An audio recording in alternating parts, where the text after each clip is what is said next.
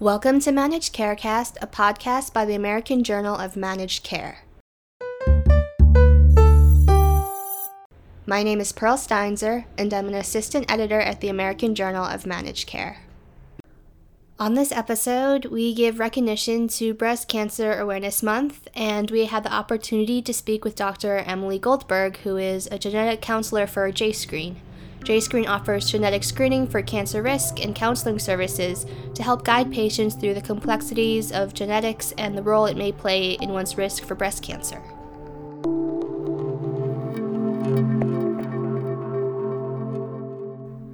And with that being said, Dr. Goldberg, welcome to the podcast. Please introduce yourself to us. Sure. My name's Emily Goldberg, and I'm a genetic counselor at JScreen. And can you provide an overview of JScreen and how does its genetic cancer screening work for breast cancer? Sure. So JScreen is a national nonprofit. We're based out of Emory University in Atlanta, but we are a national program. And our goal is to provide comprehensive, accessible, and affordable genetic testing and counseling to people all over the country. And a lot of what we do is hereditary cancer testing. So I know it's Breast Cancer Awareness Month, and that's why we're here. And when it comes to figuring out somebody's risk for breast cancer, genetics and family history is a big part of that. And so one test that we provide is a panel of more than 70 different cancer-related genes. Many of these are associated with breast cancer, but there's also other types of cancer that are included. And just to give a little bit of background for people who are not familiar with hereditary cancer, so everybody has genes that are there to protect us from cancer. So they're looking for mistakes in our cells, errors in growth, and they try to fix it before it can progress into something malignant. So these cancer genes are this natural protection that we're all born with. But if somebody carries a genetic variant or mutation in one of these genes, then we lose some of that protection. And so cancer risks can be higher. So by doing genetic testing and identifying these pathogenic variants, we can find patients and families who have specifically higher risks for certain types of cancer.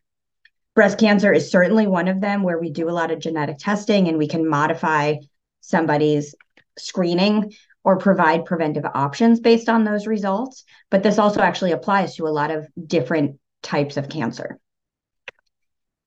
Testing through JScreen is actually done fully from home.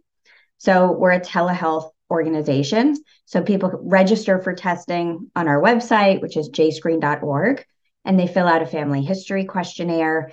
They are sent a spit kit. So they collect their saliva at home, they spit in a tube, it goes back in the mail.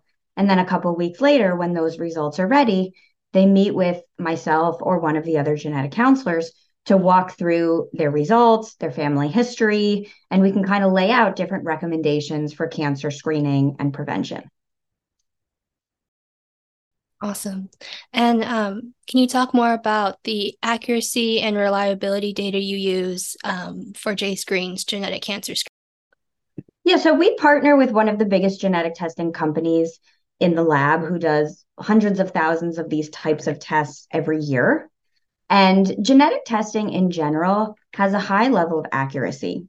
We're born with all of our genes and they never change. So when we do somebody's genetic testing, it's not something that can vary from one day to another, where if we pick the wrong day of the week, we can miss something.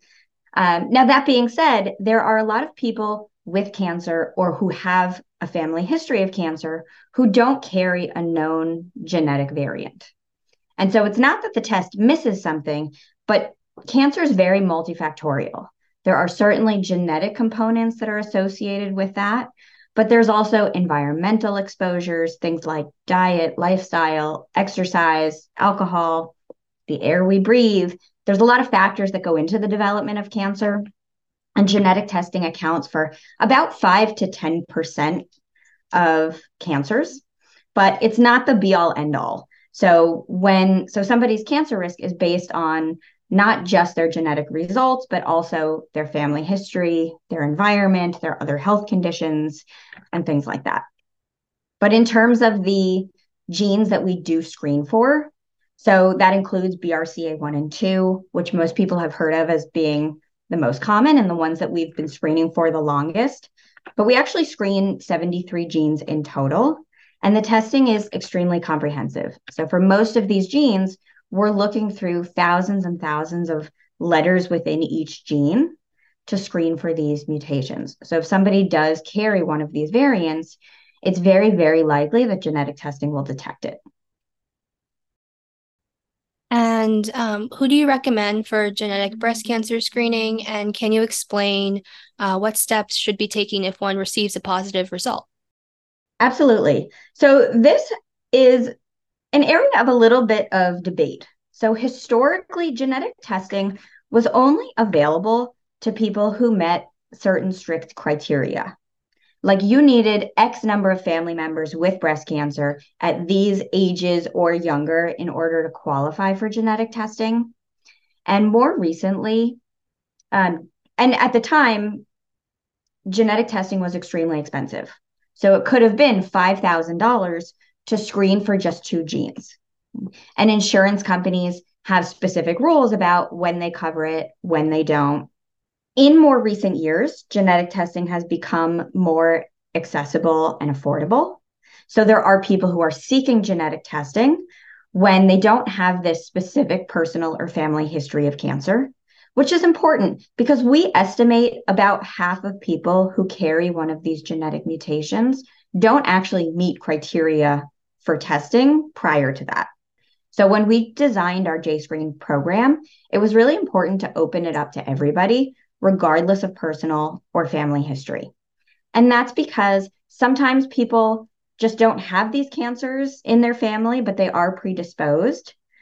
Other people may be adopted or estranged from their families, or they have really small families or aren't in contact. So there's a lot of reasons why some of that information can be missing. Or it could be a family of mostly men, and so we haven't seen certain types of cancer as frequently. So it was important for us as a public health initiative to really make testing as accessible as possible. I think in a lot of places, there are definitely still limitations about who's being referred for genetic testing and counseling, but it was important to us to make this available to everyone. Now, for those who do test positive for a mutation in one of these genes, there are a number of actions that they can take depending on what we find. So first and foremost is having a patient come through the genetic counseling process. And that way we can walk them through exactly what they've tested positive for, what types of cancer that mutation may be associated with, and we can help them lay out the specific recommendations that we may have for them. So for example, for somebody who tests positive for a mutation that increases their risk for breast cancer, we may recommend adding in breast MRIs in addition to annual mammograms. We may recommend that they start screening at a younger age, like 25, instead of waiting until they're 40. Some women also will consider a risk-reducing bilateral mastectomy, which means having both breasts removed as prevention because their risk for breast cancer is so high. So there are a lot of options for women when they find they have a higher cancer risk that they can undergo that can really make a difference in terms of prevention and early detection. And receiving a positive result can be very devastating. How does JScreen provide counseling and support for individuals who receive screening results indicating an increased breast cancer risk? Yes, so this definitely can be a lot for somebody to learn about themselves and to take on.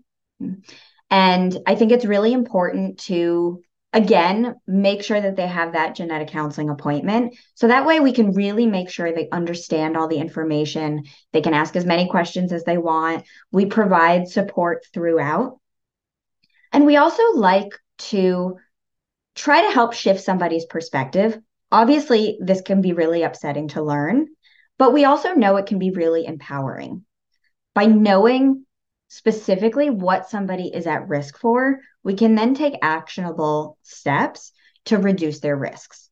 So we try to make sure they understand all the information, that they're comfortable with it.